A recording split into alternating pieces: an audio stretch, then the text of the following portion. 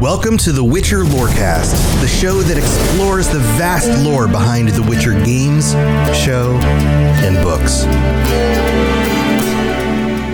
Witchers, welcome back to the Witcher Lorecast. This is your host, Tom, or Robots. I'm here with my good buddy, Toasty of Toaster, Bergentonshire, Hampton Palace. What's up, Toasty? We're talking about spies. We're talking about spies today. When you're a good spy, you have a name that makes it seem like you're from somewhere else, so you can like sneak in, right?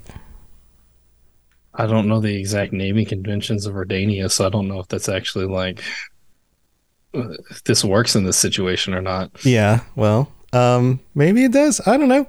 So I just know that the only naming conventions I know are Vizimir and Radovid. Those are the only two I know when it comes to Redania, really. That's it. Yeah. So today's episode, we're talking about Dijkstra, Sigismund Dijkstra. I feel like this is the kind of name that you have to say with like a really strong, I don't know, Austrian accent or something. The words seem very foreign to our English mouths. Yeah. I mean, I'm not gonna try and pin the name origin on this one. So yeah. Well, Dijkstra is he's an interesting dude. We've got a lot to go over. So where do we start? I mean, he shows up in the games, the books, the TV show. He's all over the place. He's a very important figure. In fact, he's more important than some of the monarchs. So there's that. So where do we start? He was born in 1219. He was always described as a physically imposing man, He's a big nearly boy. 7 feet tall and bald. And it was said that he had a noticeable stomach that gave the impression of a scrubbed pig. Nice. Okay. His eye color actually changes depending on what like he's being presented in. In the books, they are azure, but in the games, the model form have brown eyes, and then in the TV show, the actor has blue eyes. So back on the like azure side of things. Yeah, I wonder why that was changed in the games. Usually, the game details are really pretty accurate for a lot of stuff that just doesn't need to be changed, like eye color, things like that. Maybe to like give an impression of less striking as like he would have been when he was at the height of like, so. Yeah. Bright blue eyes can be very piercing. They like kind of throw the whole vibe of a character off like by a lot. So yeah, I think it's fair. He preferred to dress in flamboyantly in bright colors. Not like a spy at all, but he was a very clever man, studied at the Oxford Academy, and as we know, had incredible influence in Redania, especially during the time of like the Northern Wars. He had the title of Count, though he was just a commoner, and the Count title was basically just a cover for why he was always spending time with the king. So was it a legitimate title? Like, was it awarded to him even though he didn't come from a royal lineage? Or was it just something that like the king called him so that he didn't have to justify why this guy was in his office all the time? I think because like it's weird because like the king gave him the title as a cover for him being a commoner. So like when you're awarded a title by a king, it usually makes your title official, but it wasn't official because he wasn't of royal blood. So because we talked last week about how the royal lines in this kingdom specifically were so important. And and so it would have looked real bad for like they was like, oh, this commoner's always hanging out with the king. What the heck? Like, don't. It would have been very weird for everyone involved, probably. Right. So, right. But there was good reason. There's good reason that he was hanging out with the king because he was very useful. But he did kind of the earliest thing we know about him is when he did draw the attention of the king. He was just a little spy guy. A little baby spy? Yeah, in the Secret Service's Novigrad cell, he had obtained documents proving Michael de Nail's incompetence and the tragic situation of the state infiltrated by foreign intelligence. So in 1248, he wrote a letter to King Vitzimir II, addressed only for him, or for his eyes only. Your royal eyes. Addressed for your royal eyes only. The king took this information, imprisoned the Count de Noles, and elevated Dijkstra to position of the royal security assignee. I feel like this is one of those things that happens in these kinds of stories and historically. And if it goes well for you, then it goes really well because the king has a lot of power. But if the king is pissed off by that information or thinks you're lying, then it goes really bad for you. So this was a risk. Yeah, but it worked out for him. I mean, he had proof, so luckily he was able to present that. He did a complete overhaul of the service's structure, replacing moles with faithful men and expanding operations from into Kovir and the Nilfgaardian Empire. And then during this time, moved his quarters to Oxenfurt and created this whole setup in the university. And it was also during this time that he started his romantic entanglement with Philippa Eilhart. Yeah, who is a very powerful sorceress. Mm-hmm. So that combination is particularly interesting.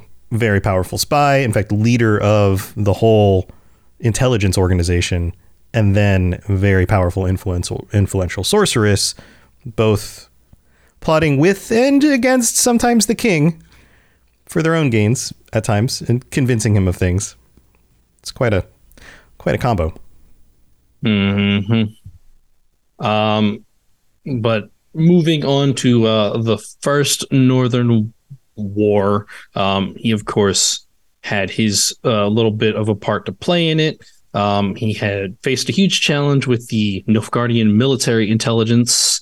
Those among the state officials and aristocracy were basically using their to just throw away large sums of money after they'd infiltrated them, which was causing a bit of a, when you're throwing away the money that you need for war. I mean, wartime is one of the biggest drains on financial resources. So, of course, that was an issue. And then just as things were starting to kind of pick up with Sintra, hearing about, Nilfgaard invading Sintra, they had already had their impact, like the ones that infiltrated Redania, and they had killed a good chunk of the commanders the Redanian army, in their sleep, and burned military warehouses, killed horses. Basically, Nilfgaard set up their agents in Redania, and as soon as things hit on Sintra, they basically put them into full effect and were already trying to weaken the Redanians at the time. Basically cut the head off the snake before the Redanians were even able to respond. Mm-hmm. Yeah. Man, those Nilfgaardians. Yeah. I mean, it's a smart move when you're in a war. They're good at what they do. Yeah. But luckily for them, it didn't last long. He was able to put the service's agents into effect and summarily essentially execute all of the traitors that they were able to find. Though there was a lot of collateral when it came to people who weren't guilty of being these spies in their midst. Specifically, a good chunk of non-humans. Surprise, surprise. So false accusals and the fallout from that. Yeah, and the ones that managed the spies that managed to get away were still found and executed after. Yeah, we see a little bit of this in the TV show. Mm-hmm. It's not a big thing, but there's definitely the whole trying to weed out the people in the community that aren't actually for them, and a lot of the non-humans. Yeah. Unfortunately for Dijkstra, he tried to trace back the ones that are really entangled in the nobles of Redania, but because of the results of just the first part of the First Northern War, a truce was called, and he couldn't really do anything after that. He was kind of back at square one, which I guess for the spy master is very irritating. Yeah. I can imagine that. His goal is to weed everybody out, right? But I'm sure, in any other governmental system, once you start getting to the rich and powerful, that becomes more difficult. And then with the war ending, there's no real need to keep doing that. So let's just not do that anymore. That's got to be frustrating. Of course, during this time, the rumors of series importance were starting to get around to those people who had, their ins. Dijkstra, of course, being one of them. Mm-hmm. So in 1266, he recruited Dandelion to be an informant and got Yennefer to basically be his protector in this. Big divergence from the show, the route they took with all of that. She ended up saving Dandelion from Ryance because Ryance was also trying to torture the information out of Dandelion. Mm-hmm. So similar things, but a different reason. Yeah. And Dandelion was essentially put under Dijkstra's protection so that he could not be, none of the Nilfgaardian agents could get to him. And meanwhile, he was trying to get the information as well. He was trying to find Geralt and Ciri, figure out where they went. Right. He later in June 1267 was informed that Emir had learnt of a planned Aedirnian and Lyrian staged attack on Glevitzingen. These names are so good. Yeah, and the Imperial army had now moved into Dol Angra. After receiving a message from King Dimavin III about the attack, he sent word via a royal messenger to inform Dimavin to not go through with the staged attack, as now Nilfgaard knew about their plans. However, it was learned too late, and the message was never delivered as the messenger had been killed in an isolated incident. So this is the in-between period. This is before things kind of heat up for the second war. And there's like a staging happening, right? Like the Nilfgaardians are preparing, but they haven't quite, announced war or attacked. There's still a lot of this like underlying stuff going on. And because they're still fighting regardless of the so-called standstill. I mean, as we know, they had like the natural boundary of the Yaruga between like the Northern Kingdoms and Nilfgaard, but like, you still during this portion, even when you're not like in a full stage war, you're still doing skirmishes to like take out resources, whatever. You're poking at each other. In the case of Nilfgaard, that is incredibly important for the Northern Kingdoms to address, because Nilfgaard had such a heavy force. Like, you can't reliably kill their forces. You have to like take out the things that keep the forces going. Yeah, they were outnumbered by like 10 times. If I remember all the details when we went over it. Yeah, it was an insane number. So yeah. Moving on to the coup on Thaned, which you haven't exactly talked about a lot of. I'm sure we will pretty soon, given this is probably going to happen. Maybe not in season 3. We'll see. The news about season 3, they put out a big announcement trying to spin it all good. Like, there's going to be things no one's ever seen in the Witcher universe before in the next season. And it's like, I don't know if that's a good idea. There was things we'd never seen before in Blood Origin, and that didn't work out so we great. Hadn't seen them. But he joined Philippa on Thaned Isle as part of their plan to take out the Nilfgaardian supporters before they could put their own coup in action, because him and Philippa were planning on taking authority for themselves, because royalty can't be relied on, right? Essentially, there was a big banquet, big political talks between like these big sorceresses, names and whatnot. Eventually, he was glad-handing, making deals and whatnot. Now, Geralt wasn't involved with this? Geralt was involved with that. He was also there he was there basically. If I remember correctly, he was just on Yennefer's like arm the entire time. He was just like, there was a lot of people be like, "Oh, look, there's Yennefer's pet." Like, right? He was her plus one. Essentially. But they were planning on like rounding up all the Nilfgaardian supporters among like the sorcerers, and they were going to essentially get rid of them. They were working with Kira Metz on this. But unfortunately for them, the island was invaded by Scoia'tael, and they were basically taking out as many of the the northern kingdoms, like the ones on the side of the northern kingdoms, and were they were just a bit too late, unfortunately, on this. And of course, he was here, and Geralt was there. Yeah, my brain. Now, sorry, I have a headache coming on, so this is. It's okay. It's okay. Yeah. So Dijkstra was there. Geralt was there. A bunch of the sorceresses were there. Was this the first time that they actually met in person? I think it might be.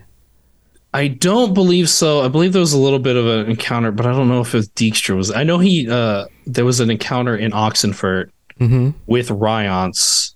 But was Dijkstra there? Believe. Dijkstra was involved. I'm trying to remember if Dijkstra was there, but I don't know that if he was there. Yeah. If anybody remembers the details on this one, because this is just kind of a little side note that I was just like, wait a minute, was this the first time? If anyone else remembers, feel free to chime in or send us a note on this. But so the Scoia'tael show up, kind of ruin everything. They assault the castle. If I remember correctly, Dijkstra puts himself in the way of Geralt's because he's trying to get the information about Ciri. He wants Ciri as well. That's he's got to keep token. Geralt around in order to get that. Yeah. Geralt was trying to go after her because I believe Ciri was there. They just kind of missed each other in like the conflict of things because she'd been brought by Yennefer and had been like put up with Tissaia, and Vilgefortz was essentially trying to go after her, and Geralt was trying to stop that. But Dijkstra put himself in the way, so Geralt was forced to fight the Spy Master, who threatened to get like all of his troops to like come from the ships and attack Geralt and detain him. And Geralt was like, "I don't have time for this," so he broke his ankle. And that was kind of that was like the big start of their like relationship because Geralt broke his ankle, and this will be a sore spot for Dijkstra for the rest of the time we physically know him. And emotionally. Yeah. Yep. That's great. So that's great. And that was about it for the coup on Thanedd as far as their interactions go. But as kind of getting into the Second Northern War, it was later revealed that the previous night, the coup on Thanedd, that King Vitsamir had been assassinated during all of that. And with the start of the Second Northern War, the country was, or the Regency Council was put into effect to rule Redania, even though technically Queen Hedwig, Vitsamir's wife, would have been the one in charge. That's such a good name. But they put the Regency Council into effect, and that was headed by both Philippa and Dijkstra, of course. Imagine that. And Dijkstra kind of went a little overboard with this, considering everything that had happened, and began to essentially execute people just relentlessly for 2 weeks, just hanging people, anyone that he thought was guilty of association or anything. Went on a real power trip, essentially. Later, he found out that Geralt was in Brokilon, but told them to like leave him alone, even though he still wanted him to. He wanted revenge at this point. He was pissed because Geralt broke his ankle. I don't know. It's just a real sore spot for him. I'm not sure why. I mean, I'd be upset if someone broke my ankle. Well, he's a big, imposing guy who feels like he has a lot of control over everything. And when somebody like does something like that to you, you're like, well, you're not going to get away with it. It's. I feel like it's that sort of thing. He's sent out letters to Philippa. He had heard something that Yennefer had sided with Nilfgaard, and so was essentially trying to find proof of that.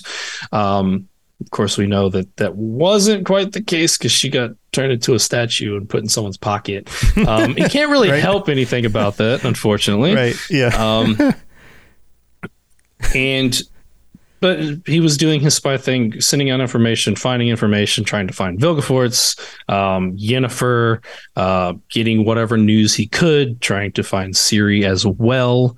And it was just a long period of, a spy master doing his spy things. Right. But with more control, because he didn't have to go to the king for permission on things anymore, or at least report back and cover his tracks if he was doing things the king didn't want him to do or whatever. He was more openly in power at this point. Yep. And later on the path of Vilgefortz, he had received some information that led him to believe that Vilgefortz and Ciri would be together, and was able to actually root out one of or two of Vilgefortz's hideouts, but was unfortunately unable to find either of them present. So, but they did find out. He's still looking for Ciri. That's why he's going through all of this. Mm-hmm. He's basically looking for like any like strings of power he can pull, whether it's like finding Ciri because she's like the linchpin in all of this, finding Yennefer because supposedly she's allied with Nilfgaard and so she needs to die. All of this is finding any information he can that could help him either eliminate his enemies or give him the upper hand. Yeah, more power in this situation. Right. Yeah, because I mean, we see that a lot with Dijkstra of like the commoner who's obsessed, like got into a position of power and just kind of became obsessed with it a little bit. So yeah, it's a common, I feel like that's a common trope. So it's not a surprising thing for people who are familiar. Well, he can't fall back on like a title of nobility. He constantly has to be proving himself and achieving things. And as he's risen, and especially because he has to do with all of this covert stuff, he's very aware that anybody who can sneak up behind him could stab him in the back, because somebody else who wants his power could probably take it if they prove that they're better at what he does than he is. So you've got that conflict there of now he's in this role and he has to maintain it, and it's, I'm sure, very stressful. Yeah. And so, I think any good spy master, paranoia is kind of a key thing. Yeah. Let your guard down for an instant. You're used to stabbing people in the back, so you can't let someone else do that to you. Right. So he discovers some other stuff about Vilgefortz and some experiments and things. He found out that Vilgefortz had been experimenting on pregnant women, because Vilgefortz was into some very dark shit. Yeah. All right. Well, he uncovered all that stuff too. So, good job, Dijkstra, I guess.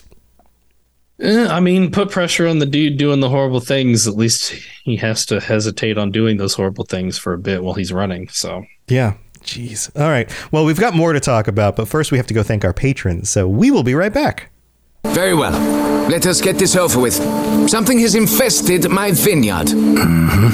Great. Let me go prepare my something oil then. All right, patrons, welcome to the Patreon. That doesn't make any sense because we don't have any new ones. Welcome to the middle of the show. There we go. Words are hard, guys. But thank you to all of our patrons who support us. We don't have any new ones this week, but we do have our 12 current patrons and our higher vampires, Ben of Temeria and Jared M. Thank you for supporting the show. We really do appreciate it. I hope you guys have taken a look at some of the new stickers and t-shirts that are available over on patreon.com/WitcherLorecast. I think you might like them. And if you'd like to support the show, then make sure you check those out and all the other things that you can get. We really do appreciate that. Also, if you'd like to leave a rating and review on Apple Podcasts, we'll read it out on a future episode. We don't have any new ones this week, but we'll make sure to do that. And Genesis, who's in chat, pointed out in our Discord that Spotify has a big update, and on episodes of the show on Spotify, there's a little section that'll say, what did you think about this episode? Or we could put up like polls and stuff. So if you want to respond on there in order to send some positive vibes our way, like, hey, I really enjoyed this episode, or I didn't know this thing about this person or whatever, feel free to do that, because you can just do it right now on your Spotify app if you're listening on Spotify. It kind of works like a review, but it's not for the entire show. It's like a comment on the episode individually. So it would be a little bit difficult for us to read all of those out because of just the complexity, and also it could be like dozens of them as opposed to just a review for the show.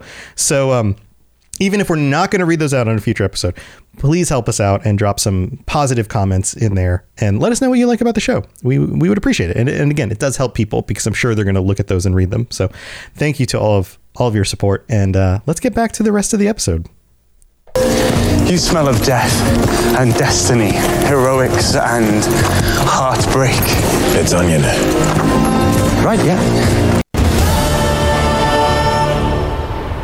All right, we're back, and we're now talking. Is this like post Second War period? We're still kind of we're still, something like that. It's kind of in the midst of things with it. It's because sort of. Okay, well here, we'll it's sort of post-war, sort of like towards the end of war, because the end of the war has not happened yet. I got you. But we're getting close to the end of the war, and then this next passage kind of goes into the post-war stuff. Okay, that makes sense. Got it. All right, so what happens next? So same year, later in October, he travels to Lanexeter, the winter capital of Cover and Povis, and tries to barter with the leader, King Estrad Tyson, to essentially get a loan of 1,000,000 byzants so that he can try and raise an army in time for spring. And this is what armies do. This is one of those traditional things in that most militaries, especially during like a medieval period, didn't fight in winter weather because it was not useful or beneficial to anybody. It was very difficult. And so armies would go on break come late fall, early winter, and then would resume again in the spring when the weather got better. So especially in the northern kingdoms where it gets really cold, this makes a lot of sense. Yeah, and especially because Nilfgaard would not want to push in during the winter time for the harsh winters that some of these places have. So, but he spent some time there. He was refused the loan because it would mess with Covir's policies on neutrality, and they had an agreement that they would not back Nilfgaard's enemies, specifically. So couldn't exactly receive direct help. However, the king's wife, Zuleika, gave him advice that showed him a loophole and was thus able to supply the spy master indirectly. And even despite the denial from Estrad, they still had struck up an unlikely friendship. So he spent some time there or spent more time there than he anticipated, having like philosophical debates, getting words of wisdom from the king, who was basically telling him that he needed to stop the bloodshed, or there was going to be assassins coming after him, most likely, because Dijkstra wasn't exactly proving a very likable fellow in this time period. I can imagine. Yeah.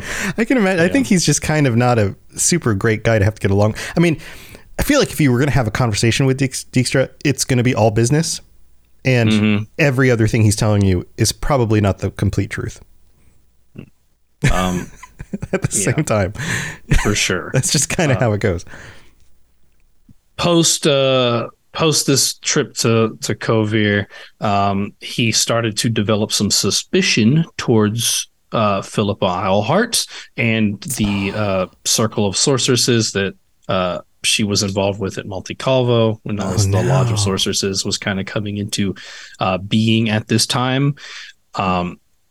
He spent the time raising troops, of course, keeping it and using his assistant, Ori Reuven, which is a name that he will use later on, or part of that name later on for himself, secretly with his assistant, specifically secretly from Philippa, because he didn't want her to know.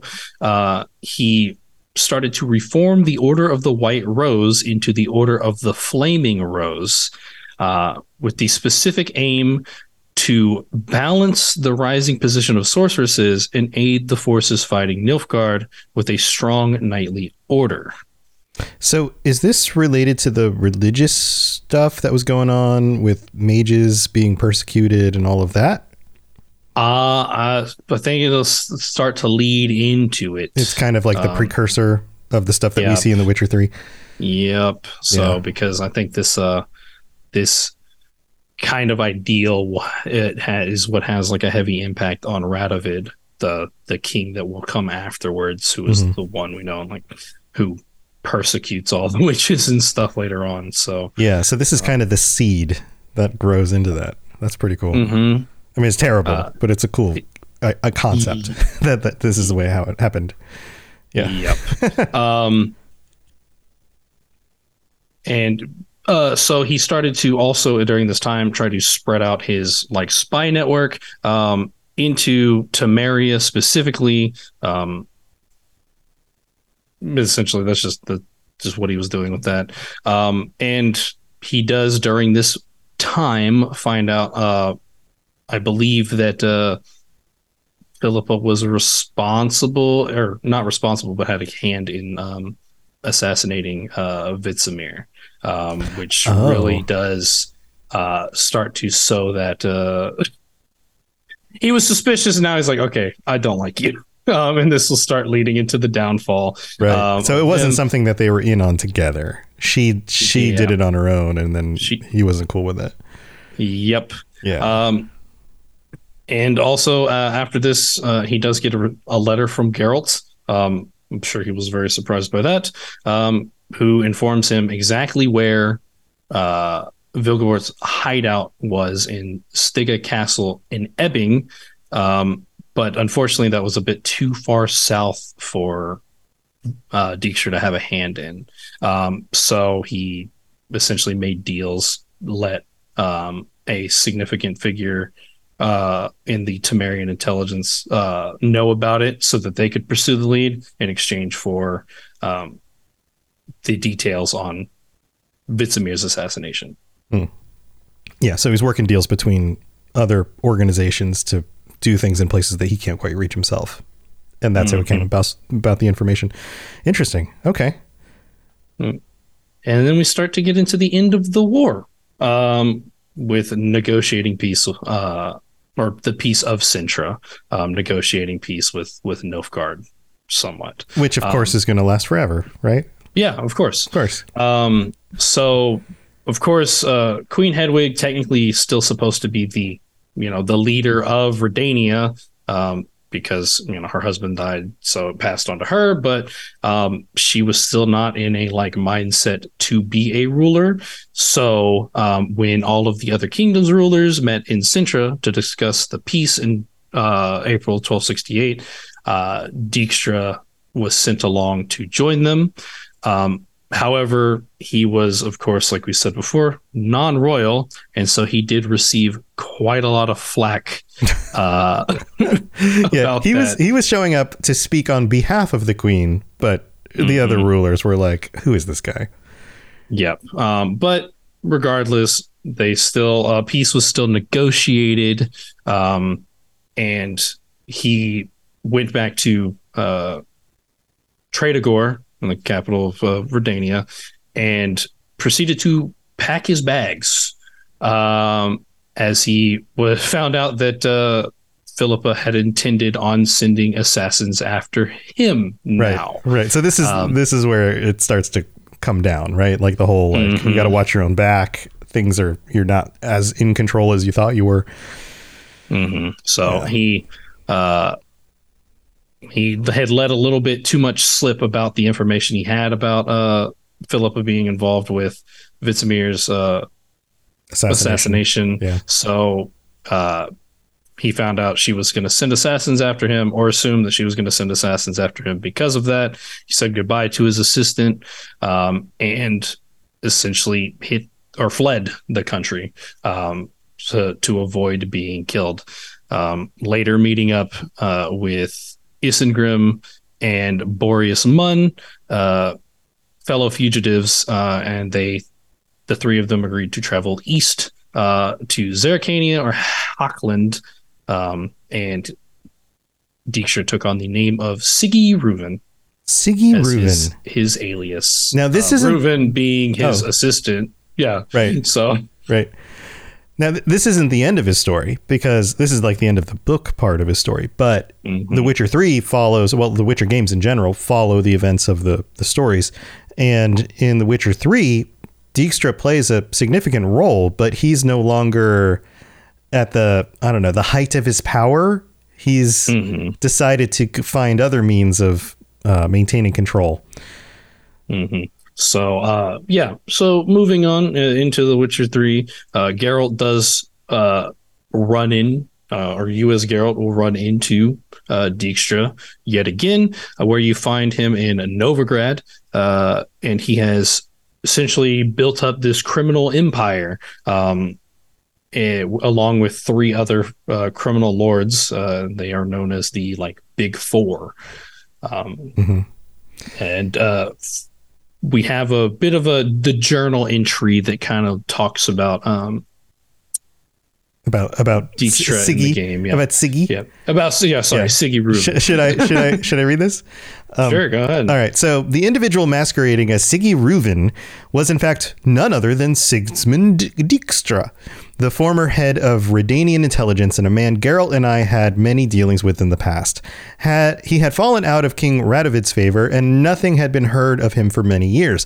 Now it seemed that he had finally decided to emerge from the shadows, but instead of returning to high political wrangling, he dove deep into the criminal underworld, or underground. Same thing. And quickly surfaced as one of its leading figures. Though he did not show it, in his own way, Dijkstra respected Geralt, even though the very thought of their last meeting brought a pained grimace to his face. The ankle. The two had found themselves standing on in each other's way during the coup of Thanid Island. The stalemate was quickly broken when Geralt summarily broke Dijkstra's leg. This spy's life story would make for a positively enthralling adventure tale. A victim of Philippa Eilhart's intrigues, he had been forced to flee Redania at breakneck speed, or have his own neck broken by assassins. For a certain time, he sought refuge in far-off lands, but in the end, he decided to return to the free city of Novigrad. Well aware of Geralt's extraordinary talents, Dijkstra asked him to help him find his stolen treasure. Though Geralt knew the identity of the criminal's mastermind responsible, he decided not to divulge this information and set about investigating as if the case were a complete mystery. Though the Witcher's lips remained tightly sealed regarding my role in the treasure heists, Dijkstra still sniffed out his dishonesty and made it clear that he disliked being played for how much he disliked being played for a fool. Okay. Words are hard. Though Dijkstra did not aid the persecuted mages out of the goodness of his heart, Triss appreciated his support all the same, for it proved vital to the endeavor's success. Dijkstra opposed the mage hunts sweeping the city, but for Philippa Eilhart, he was willing to make an exception. He had never forgiven his one-time friend for betraying and then trying to kill him. Unfortunately, Geralt needed Philippa alive and knew how to free her. Though Dijkstra craved vengeance, he was willing to resign from his plans in return for valuable information. Anyone who thought Dijkstra had broken all ties with the world of political schemers and plotters was sorely mistaken. His great comeback was to be a patriotic act that would free Redania from the rule of a madman, the assassination of King Radovid. So, yeah, interesting stuff. Yeah, so of course, he's involved in a fair few quests. If this journal entry, if you couldn't tell, written from Dandelion's perspective. So he's involved with that because Dandelion stole significant amount of money from him, helping Triss get the mages out of Novigrad. Those quests, but probably the biggest quest that he's involved in was Reason of State, where you're trying to assassinate Radovid. And you can either assist, of course, in the assassination, or you can choose to not, in which case I believe that is the swing factor in Redania winning the war against Nilfgaard if Radovid stays alive. So nothing major there. If you don't help, we do not know the results of what Dijkstra afterwards. Okay. with his involvement, because I still believe he goes through with it regardless. We just don't know what happens because we just chose to stay out of it. But if you do get involved, Dijkstra does try to betray the group that he involves in this afterwards. So a little bit of that. This is also part of the journal entry as well. As an experience, if Geralt intervenes, as an experienced dragon slayer once commented, more than once heads have only rolled after the dragon's been slain, the mead broken out, and the campfire lit. For when it comes time to share the treasure, hunters of beasts often become slayers of men instead. Such was the case after the assassination of Radovid, when Dijkstra tried to renege on the terms of their arrangement and do away with Thaler and Vernon. Dijkstra counted on Geralt maintaining Witcher neutrality in this matter, a miscalculation which cost him his life. Dun, dun, dun. And if Geralt does not intervene to protect Thaler and Vernon, with this move, the former spy achieved his goal, fortifying himself in a position that allowed him to continue the war against Nilfgaard, becoming Chancellor of Redania and bringing in a new era of manufacturing to the region. Yeah, but we don't know which one of these is canon. Yeah, we don't. So it's sure we'll find out in 8 years when the next game comes out. But hopefully it's not 8 years. Yeah. But yeah, okay. Yeah. And that's about it for Witcher 3. We also do get a little bit of Dijkstra in the other forms of media, the Witcher adventure game, the Gwent game. And there was even a like non-canonical short story, like specifically said to be non-canonical by Andrei Sapkowski himself. But it is called Something in Something Begins, where Geralt and Yennefer get married. And he was invited to the wedding, but he decides not to go. That's hilarious. Yeah. So, but it's obvious that Dijkstra is a very, very big like name in The Witcher, because he's kind of in almost all of the assets. So yeah, well, he's a much more capable ruler. I mean, he's not a good person by any means, but he's much more capable than some of the other nobility and some of the other kingdoms and kings and queens and whoever. So, and you know, he falls and gets back up, as we see in The Witcher 3, and that's, you know, there's got to be some credit due there. I mean, I do like, until it gets to that part, like specifically of the assassination quest or whatever, I do like him. Like all of the interactions, I'm like, okay, this dude's cool. Like you even get like kind of a vibe that like you could be friends, like in the grand scheme. But then, right, you have to respect his capability. His like he's extremely capable, and I think that's where that mutual respect comes between like Geralt and Dijkstra, is that like these are both extremely capable people, and you have to respect that at least. Yeah. So, well, we get him in the Netflix stuff, but only a little bit. Yeah. Yeah. We've only seen a little bit so far. I'm sure we're going to get more out of him next season. But he's, we're not sure yet specifically about like how much his mannerisms may have changed, or the methods he takes, or where his story goes, or if he has the same kind of backstory, because he kind of just shows up in a cool moment of catching an assassin, which, you know, it's cool. We're not entirely sure where or how much difference there is yet. But he has had his hands in a couple big things so far in the Netflix story. He does, of course, find out about the elves and Nilfgaard, like kind of camping out in Sintra. So he sends the spy over there to basically be his eyes and ears on that whole situation. I just had his name, but it like slipped my mind. Yeah, I can't remember his name either. But if you've seen it, you know the guy that's the elf spy. Yeah, he was friends with Ciri in the first season. Right. Yeah. Right. So, and then he starts feeling like sketchy about what he's doing and while he's over there and all that. Yeah. Yep. And then he does have a bit of a meeting with the Brotherhood. He informed them that an elven baby had been born of a mage, Francesca's child. Arterius and Stregobor saw this as a potential threat. They were already aligned, or who were already aligned with Nilfgaard. Tissaia and Vilgefortz didn't really care that much about the information, though. Stregobor only cared about the information because he was racist. Let's be honest. Right.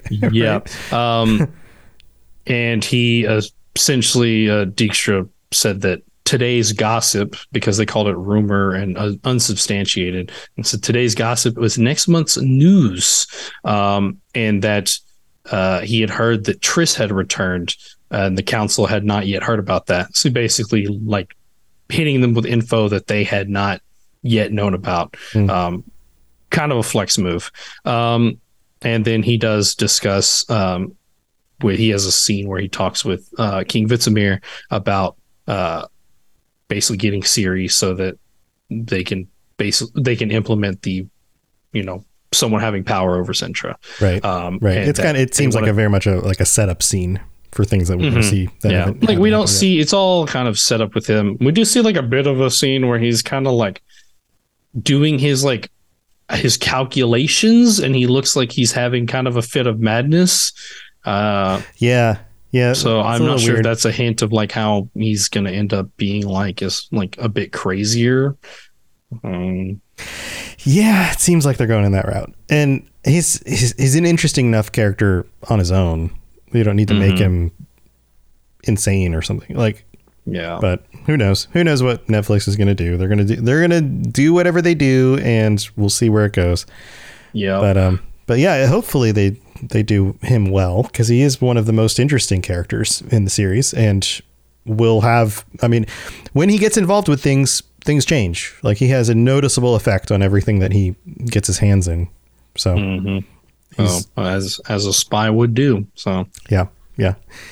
Cool stuff, Toasty. This has been fun. This is a great episode, and thanks for filling us in on all of that stuff. You got anything else going on you want to share before we head out? Same stuff as usual. Still doing the Cyberpunk Lorecast. We just did an episode on Japan, so getting into some of the tea there. And then I also do the Cyberpunk Red Actual Play podcast, Cyberpunk Apostrophe D, with the Fumbling for an Almighty Crit Gang. Yeah, let's go check that stuff out. Links over on robotsradio.net for all of that stuff, and my shows as well. So if you're into any other series, that like any of these other video game series, or the Lord of the Rings, I've got Lord of the Rings, Elder Scrolls, Fallout, Mass Effect, a bunch of other shows, Starfield, but that got pushed back to the fall. So if you're into any of that other stuff and you want more podcasts to listen to, just go check them all out. Go listen to them all at the same time. Simultaneously. It'll be weird. But on 1.5 times speed. No, yeah. We've set them all up. It's one of those things that we worked a lot on that actually works if you play them all at the same time, and it turns into a completely different show. So give that a try. But we'll see you guys next time. Toasty, stay safe on the path. We'll see you then. So see you later. Bye, everybody. Thanks for tuning in to the Witcher Lorecast. We'd love to hear about your experiences with the games and the books and the TV series and all your thoughts on everything. Please check out the Robots Radio Discord and follow us on Twitter at Witcher Lorecast. You've been listening to a Robots Radio podcast. Smart shows for interesting people. Check out all the shows at robotsradio.net.